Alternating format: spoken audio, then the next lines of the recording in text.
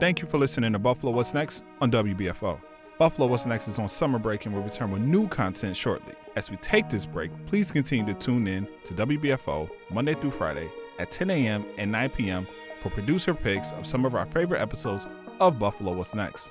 How can we afford not to talk about race? About education, about segregation, about humanity. Since the dawn of this nation, racial violence has existed. The way we have designed our society has a big hand in what occurred in that Tops Market. The suburban area, everywhere. We must work and teach our children. We need to make sure that we put more funding in our programs that help prevent gun violence and more money into art. If we're going to have some real healing, we've got to have space to tell some uncomfortable truth. On today's episode of Buffalo What's Next, Summertime Producer Picks, we highlight 3 segments from previous shows. Jay Moran talks to artist and entrepreneur Aitina Fareed-Cooke from February 22nd of this year. The two have an in-depth conversation about her upbringing and her media arts company, Get Fokus'd Production. Then we continue with Brigid Jaipaul Valenza speaking with Ekuaa Mends-Aidoo from August 26th of last year. The two discuss DEI, tokenism, equity, and ensuring that everyone has a seat at the table. And we end the show with Jay Moran speaking with Buffalo-based artist Julia Bottoms from January 25th of this year. First, we revisit Jay Moran's conversation with Aitina Fareed-Cooke from February 22nd of this year. On Buffalo What's Next, back at Buffalo Arts Studio. And today we are talking with Aitina Fareed-Cooke.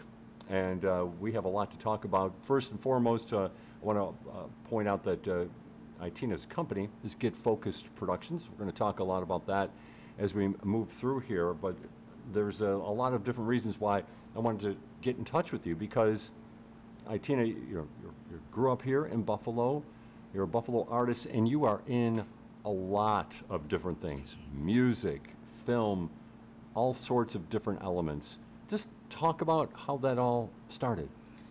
It all started from a space of, I would say, uncertainty first.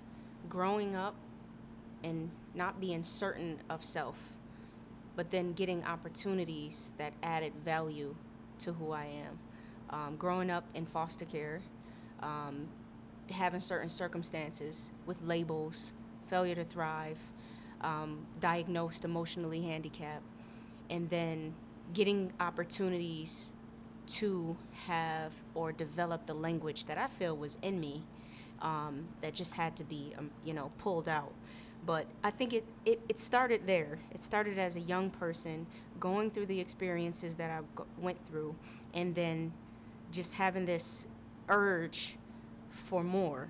Like, life can't be about being a failure to thrive. It has to be more. Yeah, the failure to thrive. You have that on your website, as a matter of Yes. fact. It's all part of about who you are. Yeah.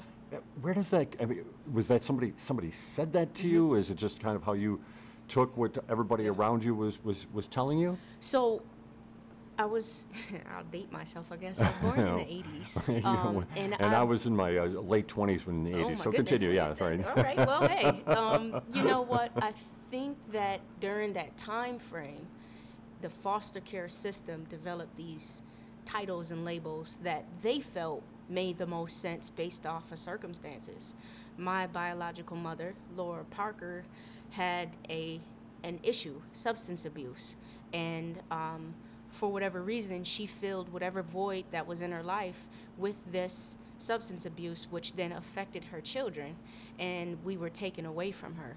And so a lot of times when you look at numbers and words on a piece of paper and you're looking at children, you're trying to best identify what will be shaped from their circumstance. So if it was said that my mother was on drugs while I was in her womb, then you're deemed as, back then they called it a crack baby, unfortunately.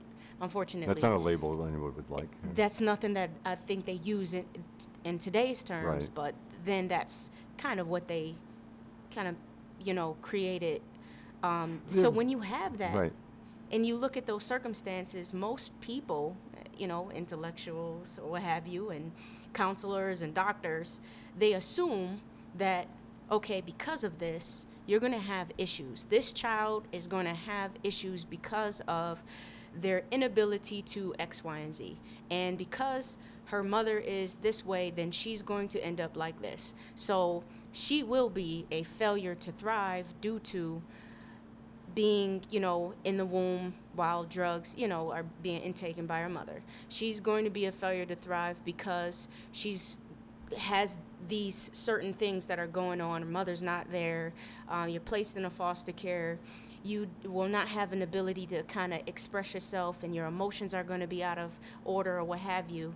Now, that doesn't feel good and doesn't sound good, but to most, you would think, yeah, this is typically what happens. Sure. Statistics show that most children who are in these circumstances will end up like this. The issue is, I don't believe that people, maybe in those moments, they underestimated the power of community.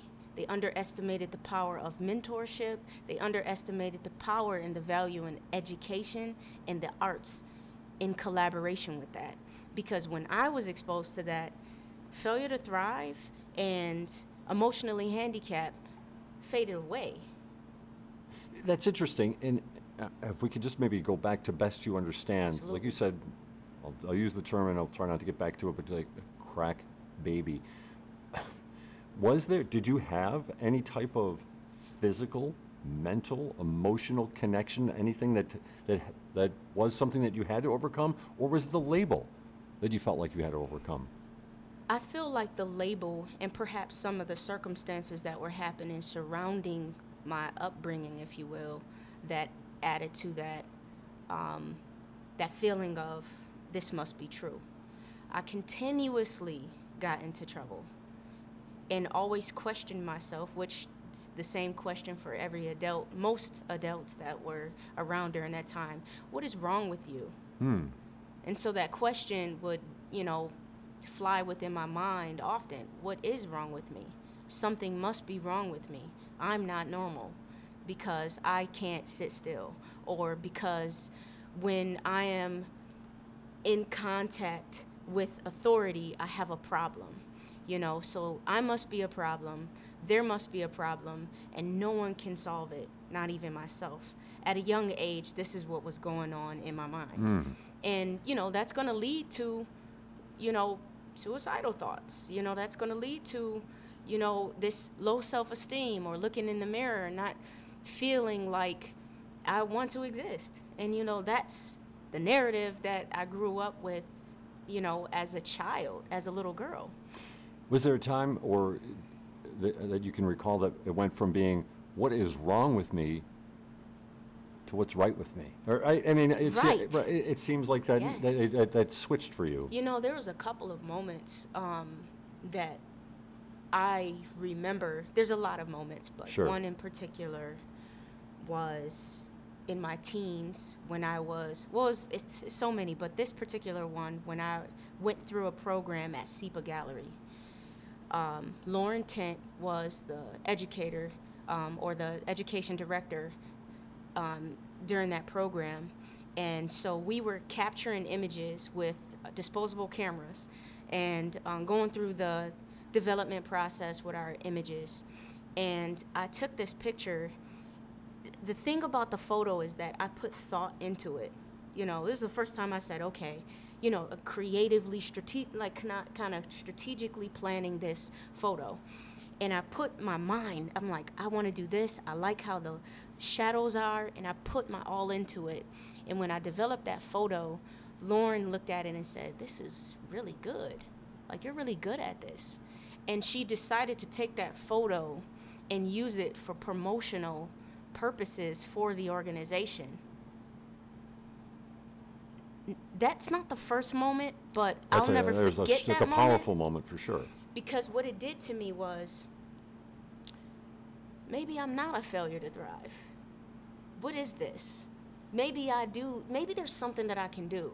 Maybe I'm good at something, And it was a lot of different moments where it was like grabbing hold to this hope.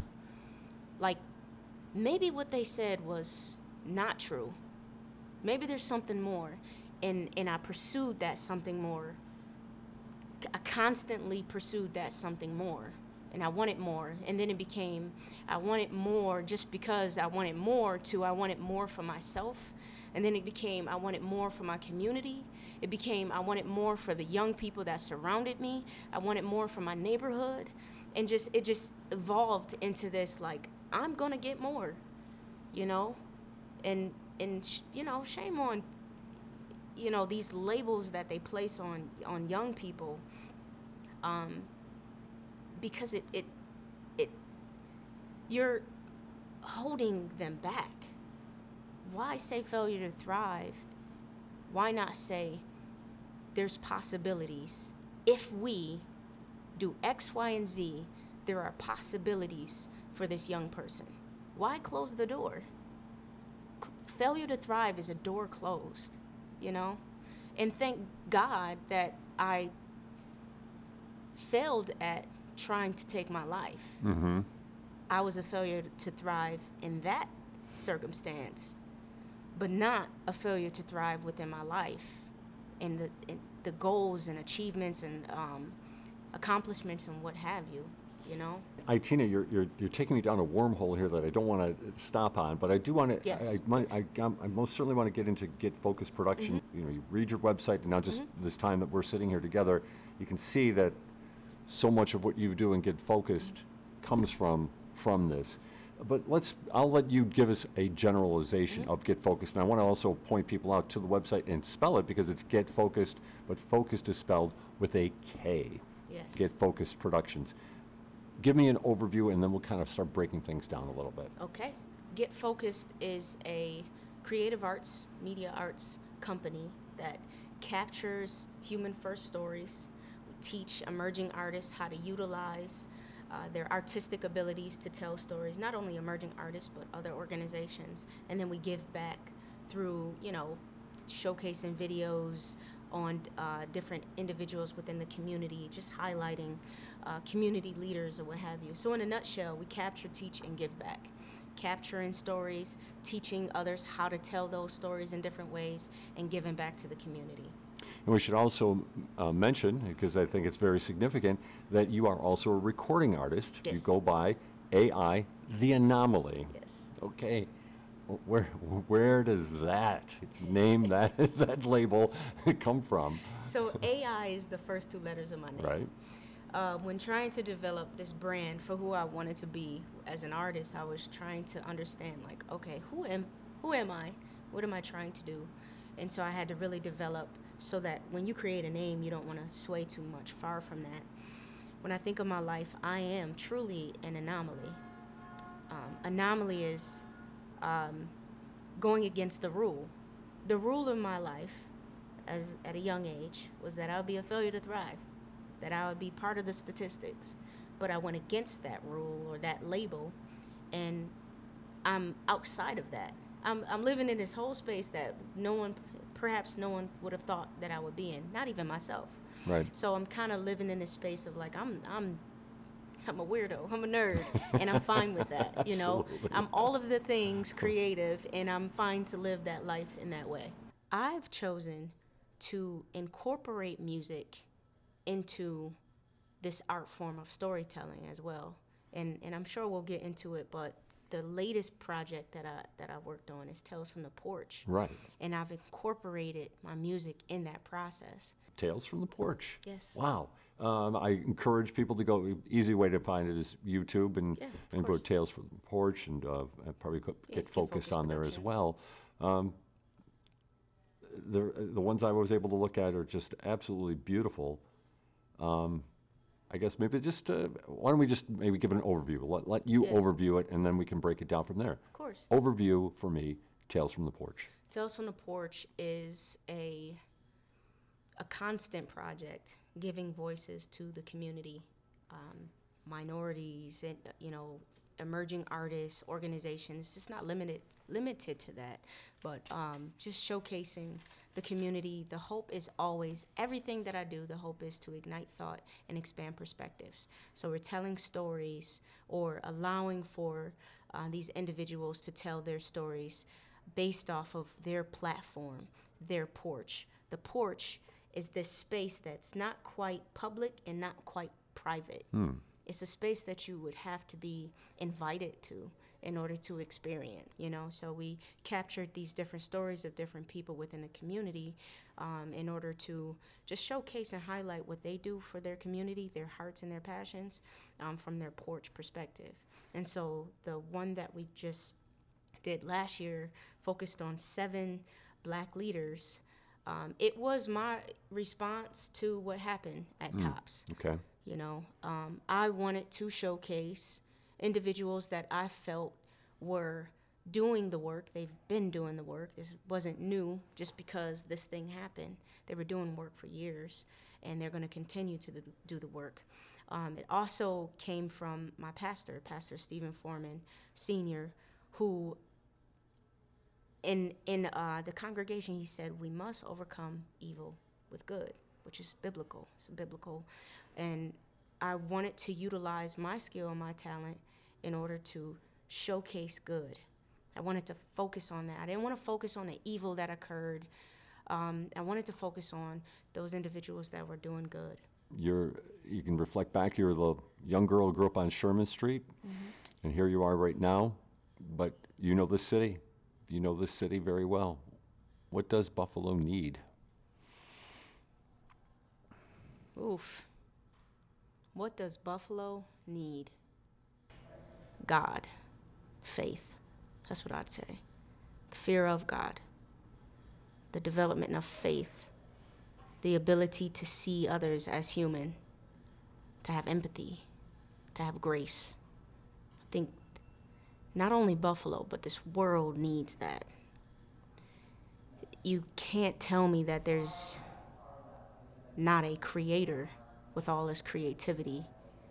And if we tap in and understand what is being said or what is being taught through that creator, who, you know, in my perspective as God, we start to understand that, you know, all this time, all that was ever spoken about is agape love, unconditional love. When love is unconditional, I don't see you as white, black, Hispanic, or all of these titles and labels. I see you as human. I see you as me.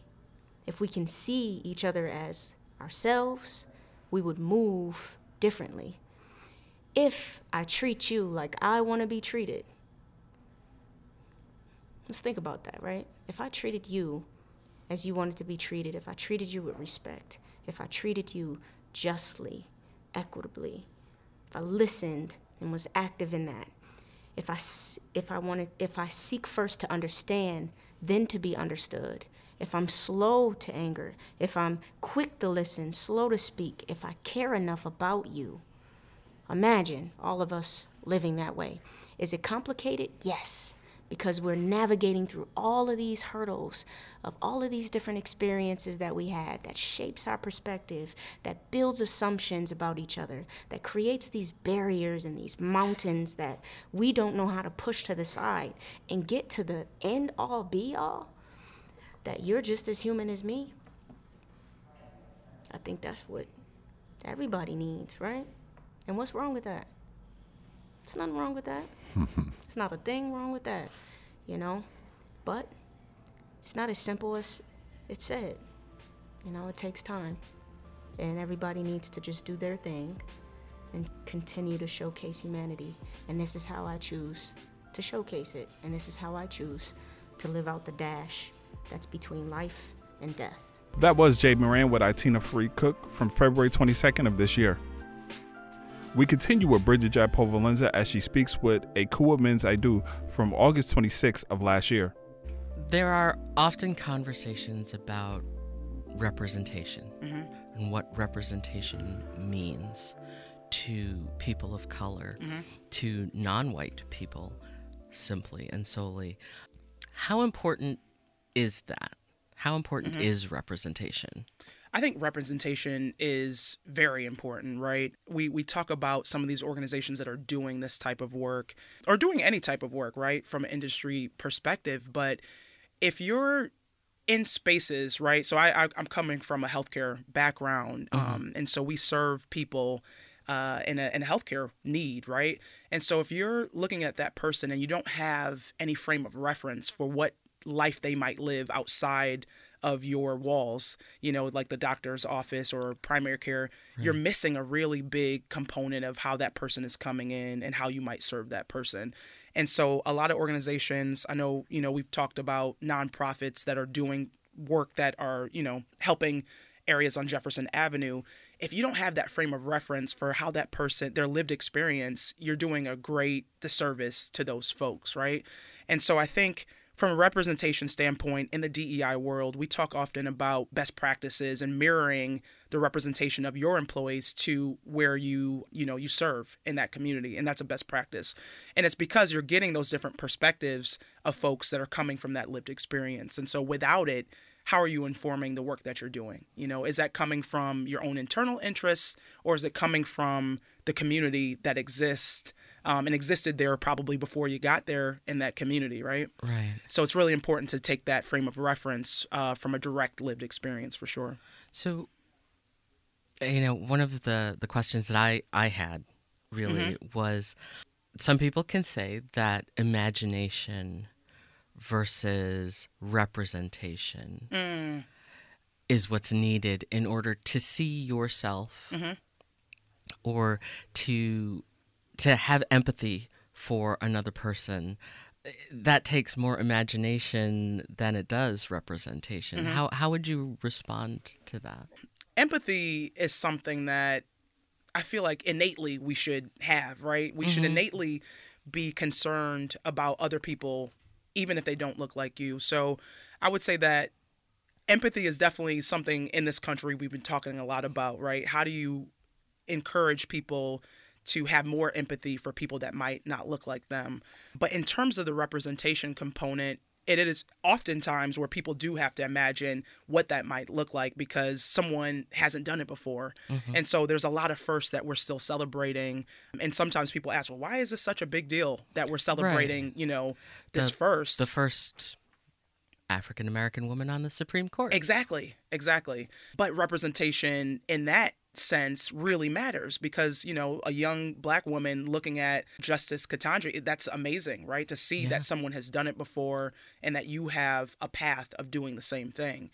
And so it's representation, it's some imagination and just seeing that, hey, I can do this.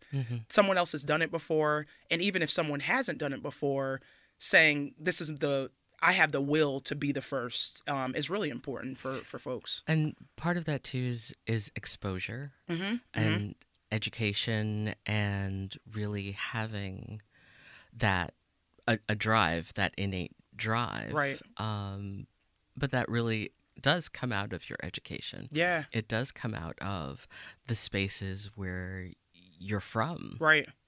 And it really, truly is difficult to have imagination if you're concerned that you don't have lunch today. Yeah, absolutely, right? We always talk about, Maslow's hierarchy of needs.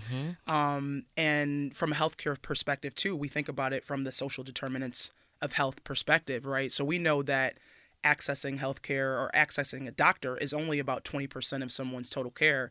Things like transportation, education, economics, safety, and security within your own communities. Those are all important facets. Access to fresh fruits and vegetables. And so it's only one component of a larger social and economic need that we need to be talking about for sure. Yeah.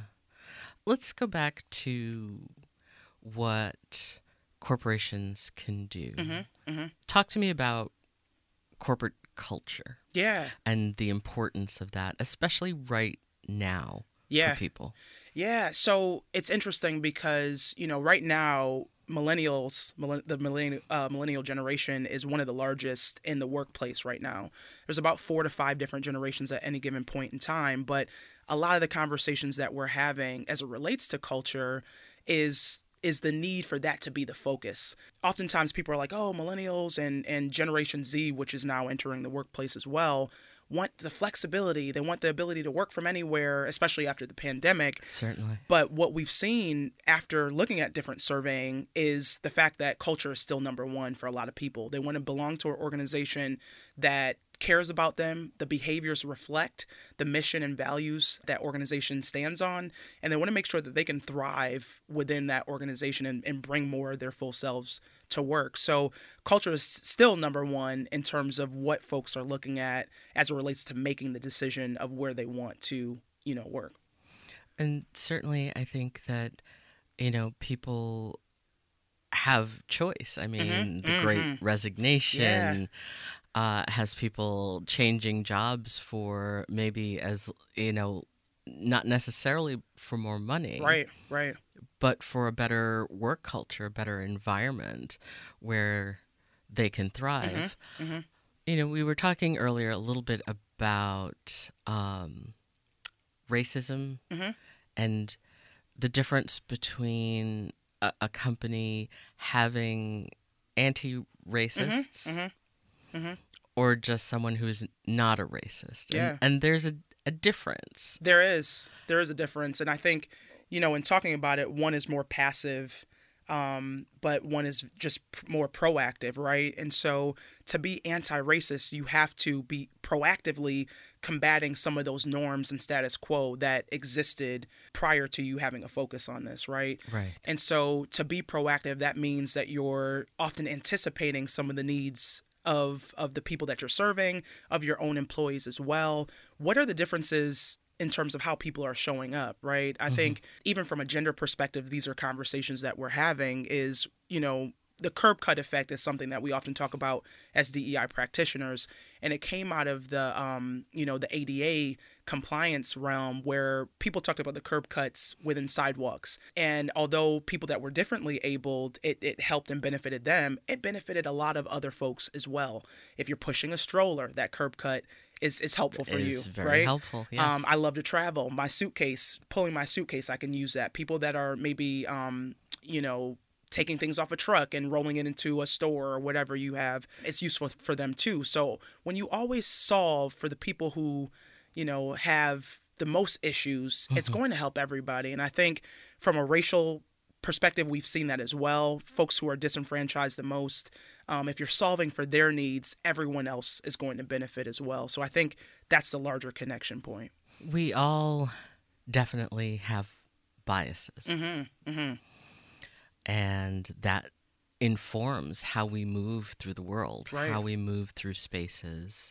Talk to me about unconscious bias. Yeah, so, if you have a brain, you have bias, right? We're all born into it, and it's honestly how the brain works. There's different, like the frontal and temporal lobes in your brain produce stereotypes. And so we actively have to,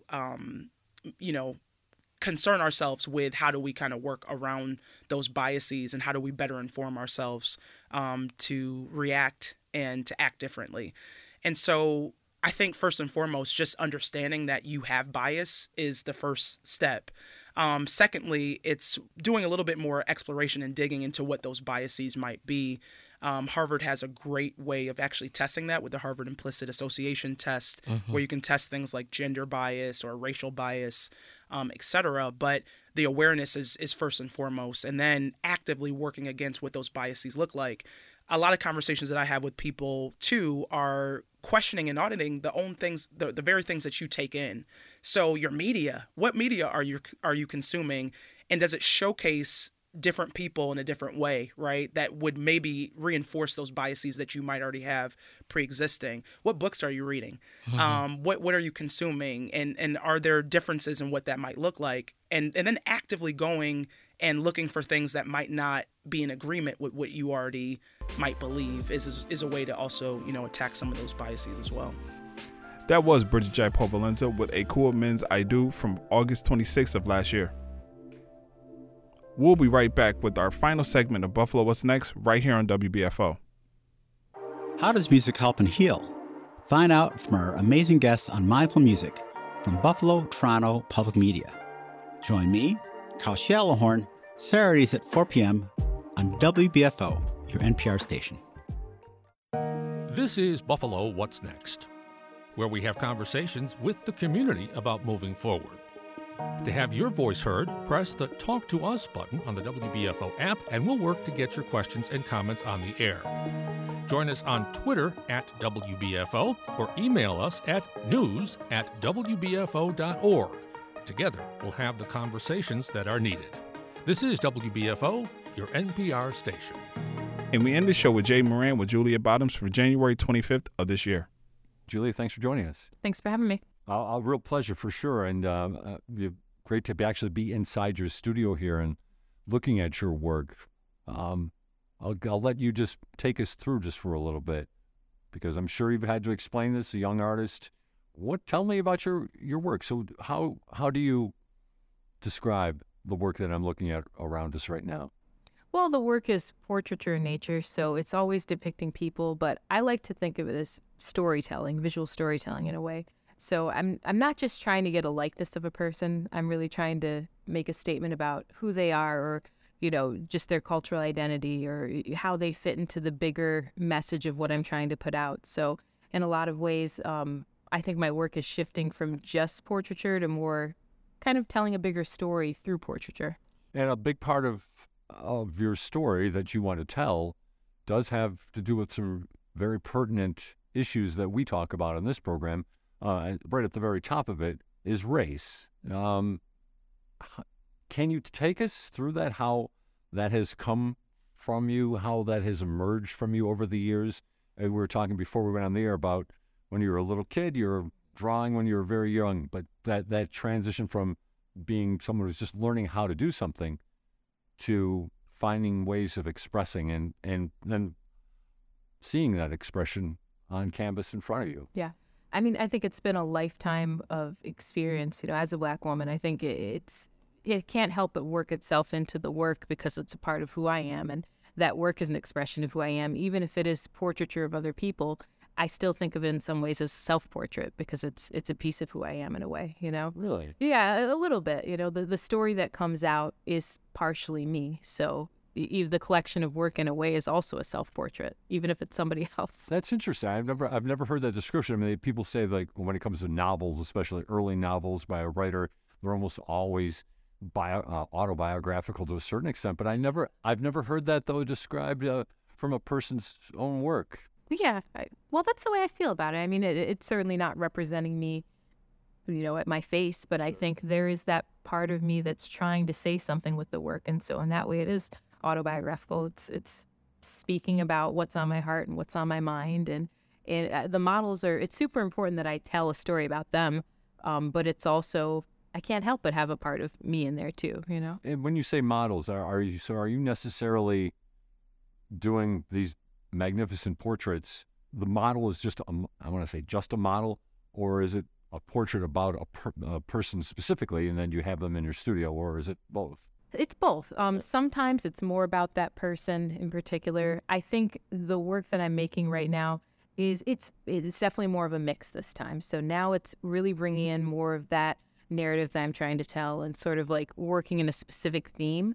And I'm still trying to infuse it with the personality of that person. Just like I can't help but put myself in there in a way, I can't help but put the personality of that model in, a reflection of the interactions that we've had, or just something beautiful about their personality, I think always works itself into the work. The last couple of years, of course, there has been so much in the news about race. Black Lives Matter here in Buffalo, of course, 5/14. How have those particular events or movements found their way into your work? Well, I think sometimes that kind of stuff really takes some time because I have to process it too. It's working through the feelings, a lot of anger about it, a lot of frustration, sadness about it, even grief.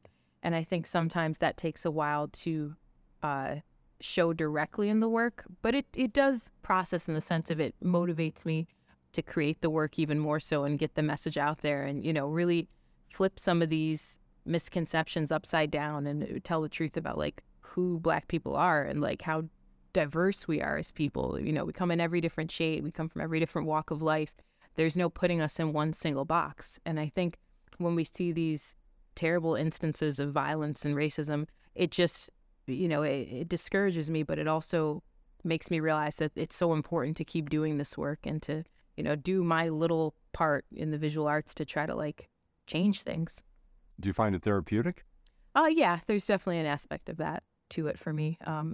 There's the frustration that comes first. I do a lot of journaling, and I think that's where the frustration kind of comes out is verbal journaling or written. So I'll write down, just notes, things like that. Okay. Just, thoughts on things, feelings, a lot of like really loose, free form reflections. And then over time, I kind of let that refine itself. And by the time I get to working on the paintings, I think that's where it's a lot more therapeutic. And it's me just getting into like this sort of meditative place almost when I'm doing it.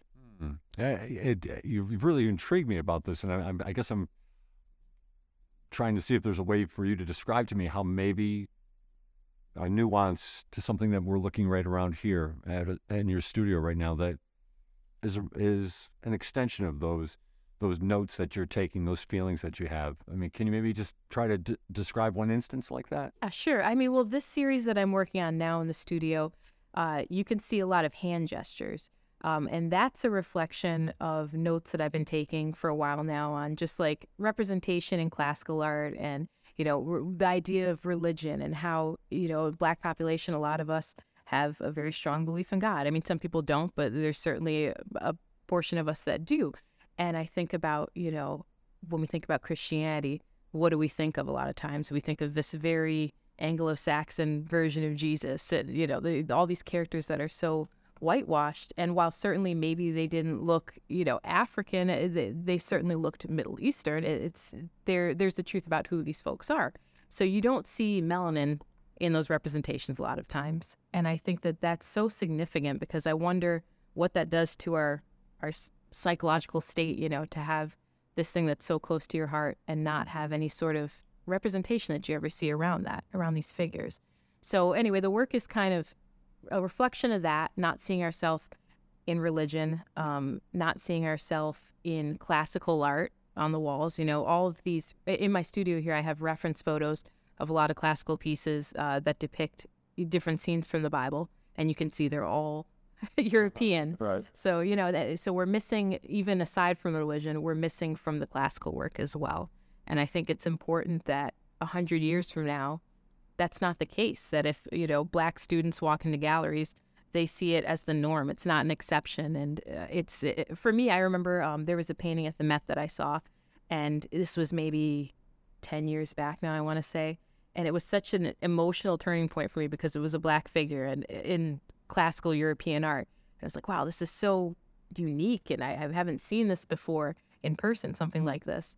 And that shouldn't be the case, though. It should be commonplace. We should see Black figures depicted as something other than slaves and servants. And, there should be this visual history of us and what we've done and who we are.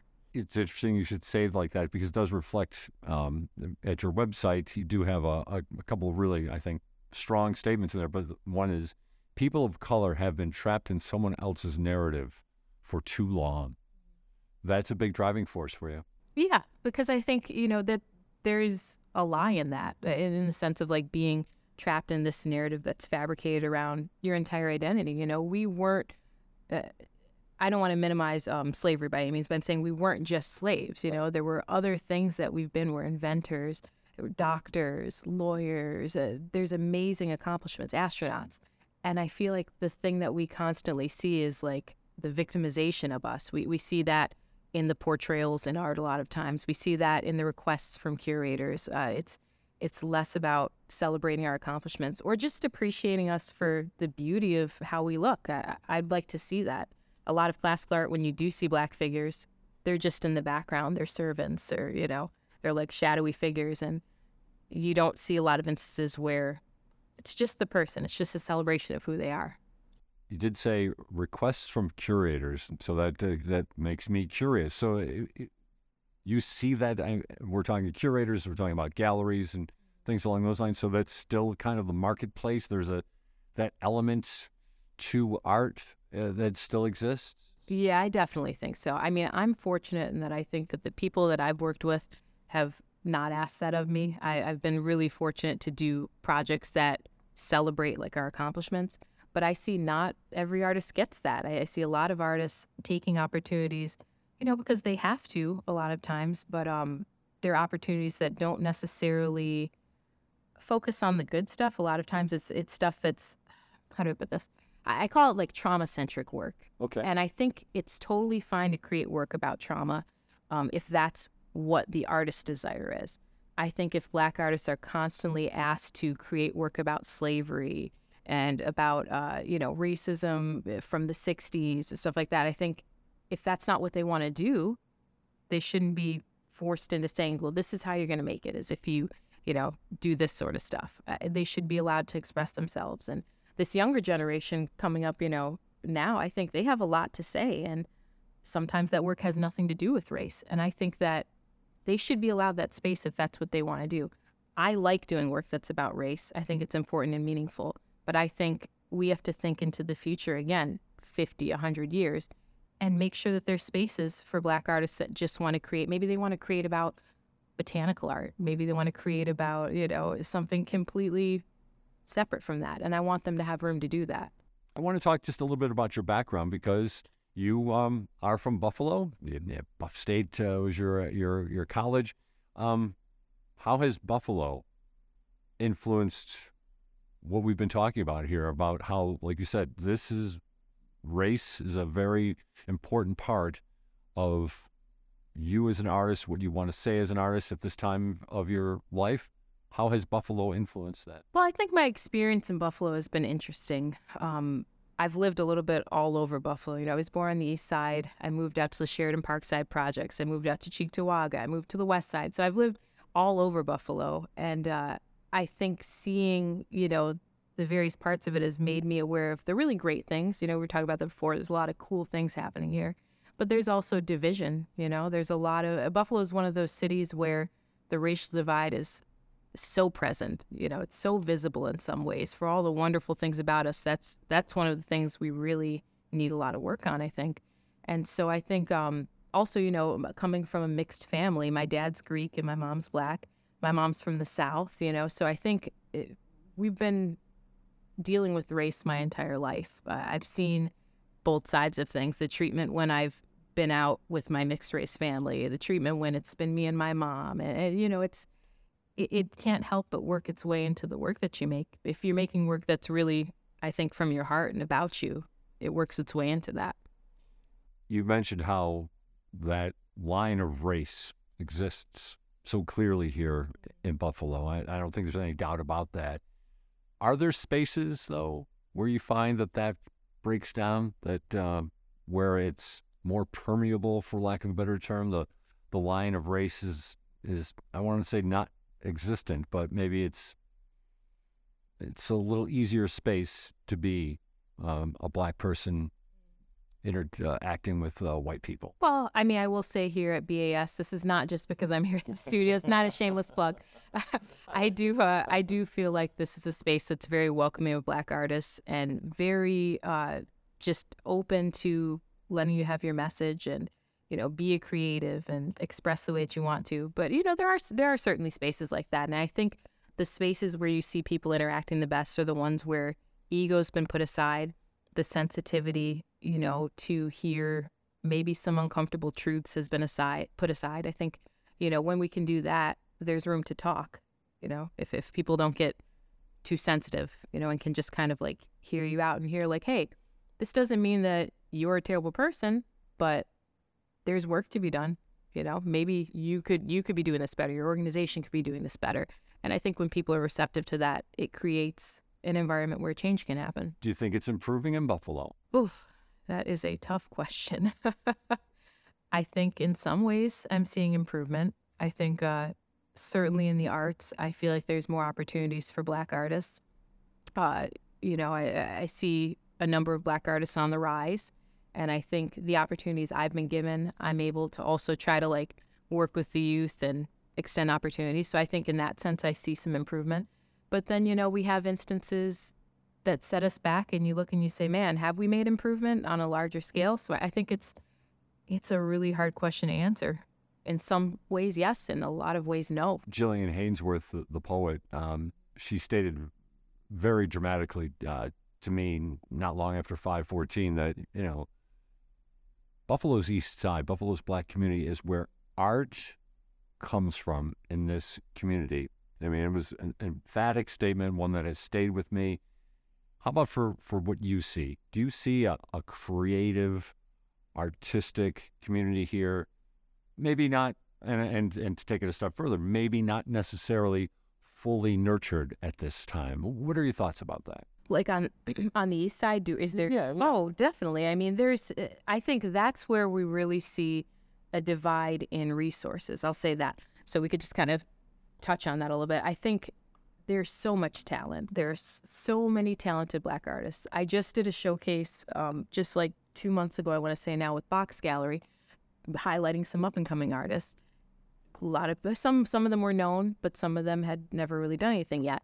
And it's like, how is this talent unrecognized? And I think when you go into the East Side, you may find a ton of talent, but there's not the opportunities being extended. And maybe that's because some folks aren't necessarily getting into, the same programs as somebody that's had resources all of their life, to get into different programs, if that makes sense. Sure. No, absolutely. Absolutely. So there's a lot out there to still be found. Yeah. And I think that's why, those of us that are in the arts and do have some sort of influence or platform have to be mindful to say, okay, where else in my community can I extend those opportunities, and in what ways can I be of service to my community, and sort of branch out and say, who are these other artists that maybe haven't gotten that platform yet and deserve a moment with that platform. Did you have a mentor or patriarch, for lack of better terms, that was like that for you maybe a little bit coming up? Yeah, I mean, I was lucky that I've had a lot of great teachers, to be honest.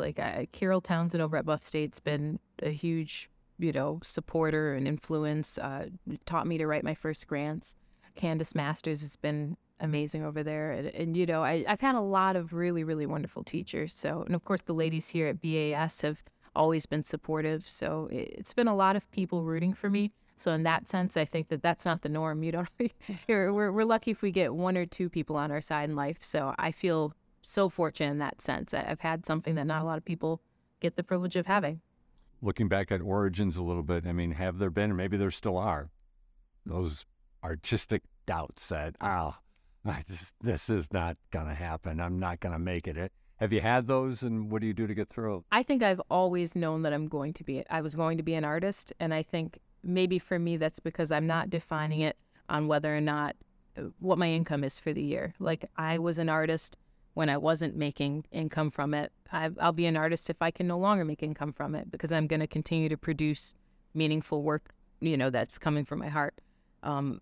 But I think that, when it comes to making the work, we're always our own harshest critics, right? It's you make stuff and you think it's, possibly good, and then you go back to the drawing board. It's like, oh, this is terrible. But I think I know when something's going to be good, and I feel like I know when something's not going to be good, if that makes sense. I was talking about the meditative quality of painting, and I find the older I get, the more I know the cues of when not to paint. And there's definitely in terms of moments, or yeah. I think there's times for me to just go do something else, even if I have a deadline coming up. Sometimes if I sit down and I paint and it's not the right headspace and I'm forcing it, it'll turn out bad. It doesn't matter how much work I put into it or how much I labor over it. It will not be what I want it to be, and I'll start over because I won't put it in something if I don't like it. So there's definitely those cues to myself that I'm not in the right headspace and I need to just go do some laundry, do something else, and then come back to it later, I think. But that's a lesson I've learned as I've gotten older. Sure. And a lesson maybe others could utilize as well. You're not just a painter, though, and you have quite the sculpture project on your plate right now. Tell us about it. So it's a sculpture of Shirley Chisholm. It's going to be honoring her outside of her mausoleum at Forest Lawn, and it's just such a huge honor. I'm still kind of in shock some days. I wake up, I'm like, wow, I have this amazing project. But it's great because I feel like it's really a crossover of skills. Like I had mentioned before, that I'm working in 2D with my paintings, but there's something about understanding depth that translates really well for sculpture. And I think I've been surprised at how natural it's felt in that respect, and how much fun it's been just to work with a material that's not the norm for me, to, work with my hands and see something take form in 3 dimensions. It's been really refreshing for me. And are you still finding that ability to put that nuance in, that is expressive for you? Are you finding that? Yeah, I think a lot of that with this project came in sort of the early part of the work. So doing the sketch, the final sketch that I did and the preliminary sketches, doing the mock-up, the maquette that I did, a lot of that was kind of infusing the personality into it and making some of those creative decisions, like, you know, what kind of pattern is going to be on her dress? What's the pose? What's the, like, subtlety in the way that her hand is tilted, like that sort of thing. You think about that in the early phases, because I knew with this, once I got to the big phase, I didn't want to have to guess. Right. Yeah. Right. What have you learned about Shirley Chisholm through this process? You probably have learned quite a bit. I mean, just an amazing woman. I didn't realize that she was actually buried here in New York until, in Buffalo, for that matter, until this project came about. And just hearing, like, the people that have been on the panel, hearing their stories about her and, like, what an amazing woman she was. We already knew she was amazing from history, but just to hear, you know, their one-on-one stories, I think has been really powerful. Because you think about big figures and you think about how disconnected they can feel, but to have somebody have interacted with somebody personally is really incredible. And I think we're so fortunate to have that here in Buffalo. Your murals, you've done some really interesting murals, including over at the Freedom Wall. Some legendary historical figures like Frederick Douglass and Martin Luther King, Gloria Parks, Eva Doyle. You did Eva Doyle. Were you doing it from a picture, or did you have her in front of you when you're doing some of the work when you're? I did it from a picture, but it was great because Miss Doyle stopped by all the time. So it was, yeah. So I got a chance to, every time she stopped by, I'd take a little peek and look at it side by side and think, okay, I'm getting it. But that one, I think knowing that she was going to see it, I think was a lot of pressure for me too, because I'm like, it has to be right. It's got to be right. So, you know, that kind of spurred me on to make sure I did a really good job on that one. I'm sure you did a fine job. But what about, I'm interested about what your impressions of her were as you were doing your work. I mean, a wonderful woman, just, you know, somebody really who values the history of Buffalo and preserving it and telling our stories. I think that's exactly the type of person that I'm talking about when I'm saying we need to honor those legends. You know, we have to make sure that their story is told while they're preserving the stories of other people. So she, you know, a phenomenal woman and just very supportive too, I found when she came out. I really appreciated that. I'm sure she's busy, so having her stop by and, you know. Yeah, she's busy. She puts me on hold all the time. So, yeah, she's definitely busy. Arthur Eve, you also did a mural of Arthur Eve as well. And talk about a legend, most certainly is a legend. And yeah, well, he actually came to the Freedom Wall opening as well, which was phenomenal to me to get to meet this person physically as well. It goes back to that thing with Miss Eva Doyle. It's like, wow, we have these legends and I get to like see them in person and shake their hand and meet them.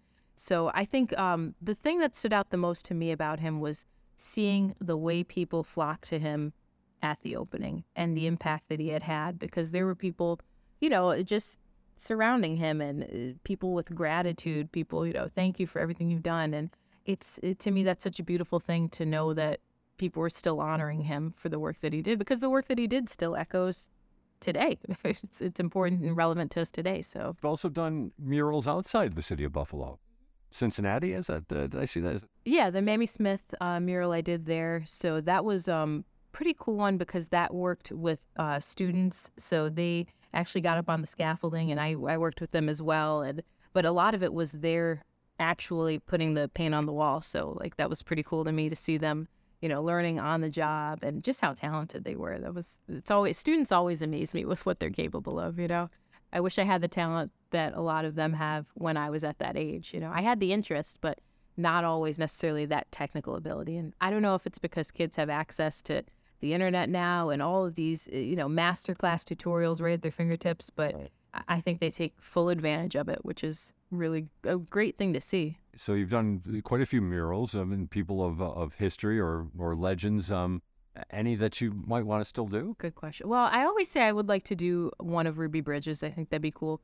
And I've had this idea for a while about the Ruby Bridges one, but I think it'd be cool to maybe do Ruby Bridges with like a contemporary like child as well, and just to kind of like bring that modern element to it. But I mean, Mae Jemison, I know she was supposed to come to Buffalo actually at one point, I think last year, and I was hoping maybe I could like, hey, could I get in there and just get an interview? Snap a couple shots, but it didn't end up getting canceled, I think, in the end. So Another thing I saw on Instagram that I thought was curious, you have one of your paintings and it's not complete. It's half complete. And underneath it you say, I wish they could stay like this. Yeah. Well, explain that thought. I just love that in-between process. I mean, I don't know if it's because I just love the figure so much. And I do think there's something to be said for, the pieces I have here in the studio that have, the hands fully complete, like very lifelike, and the face fully complete. And then there's just this empty kind of space where, maybe a wrist cuff is, or like a drapery, something like that. There's something interesting about that to me, the contrast between this really refined portion of it and this completely flat surface as well. So I'm thinking that's more of an aesthetic sort of artistic exploration for me to look into. But I'm curious what it says, I guess, on an emotional level as well. And that's something I think I have to journal more and figure out what it's saying to me. Talk about that process, because I said that you caught me. I was about ready to wrap up with a couple of questions here, but when you talk about want to journalize it more and look it through it, just if you can try to explain that process to us, how that all connects for you as you move forward. Yeah, well, I think I had mentioned earlier, the journaling for me is where the thoughts can just be freeform. I don't have to put any rhyme or reason to them. I can just say what's on my mind, and I think there needs to be a space for that, and then I refine it. Maybe that first journal entry is kind of chaotic and hectic and emotional, and then the next one, I'm taking one piece from that really stuck with me, and I'm refining it, reflecting a little bit more on that. Maybe in the next one, I'm refining it even more and bringing in some outside information. Maybe I heard something in a video clip, or I read something that ties into it. I believe in some ways kind of like looking for signs around you too, like just seeing how like things connect. And sometimes I feel like that happens, with the work that I'm working on and the journaling that I'm doing. I'll see something that feels like it connects to that, and I try to refine that. That sounds, I don't know, I feel like that sounds confusing, but... No, I mean, I understand, I think, what you're trying to express there. There's something that's not really necessarily easy to describe in a concrete way, but there's definitely things that come through, whether it's your intuition or your instinct or... Yeah, your intuition. I mean, I'm sure people have all different takes, the universe, God, spirituality. I mean, I think I'm a very spiritual person, and, I think that intuition is a part of that too. So I think those things kind of feel like they connect for me sometimes and work their way into the final piece. As we are winding down here, one of the questions we do like to ask our guests on this show, because it's called Buffalo What's Next, what does Buffalo need? You can take that from any way you want, but just when you hear that question, what comes to your mind? I think the first thing I think is Buffalo needs stewardship of its resources. Better stewardship in some ways. I think that we have so much here. We're not a poor place. We have a lot of resources. We have a lot of things that we could offer to one another. And I think if we could really take time to think about what each of us has, whether you're an executive at a bank or something, or if you're, a person like me who's just an artist, I think we need to each think about what we have to contribute and how we can invest that in the betterment of the Buffalo community and within our own individual communities. Like I was saying with the East Side, we need to look at that. That's a part of Buffalo. I think there are people that certainly want to pretend like it's not and say, oh, well, Buffalo Renaissance, downtown waterfront. But it's a part of Buffalo just as much as the waterfront and just as much as the Elmwood Village. And if we ignore it, not only is it wrong on a human to human level, but we're missing out as Buffalonians. We can't sit here and get excited about rallying around the bills and everything and then just ignore our neighbors and ignore food deserts and pretend like that's the ugly part of things that we just want to sweep away. We have to think about the stewardship of what we have. And that will do it for today's Summertime Producer Picks episode. We would like to thank our guests, Aitina Fareed-Cooke, Ekuaa Mends-Aidoo, and Julia Bottoms. If you missed this and you'd like to hear it again, a reminder, this program is a podcast. You can get it wherever you get your podcasts or the Amplify BTPM app. And each episode is also online on demand at WBFO.org. This is WBFO and WBFO HD1 Buffalo, WOLN Olean, and WBJ Jamestown, your NPR station. This is Charles Gilbert. Thanks for listening.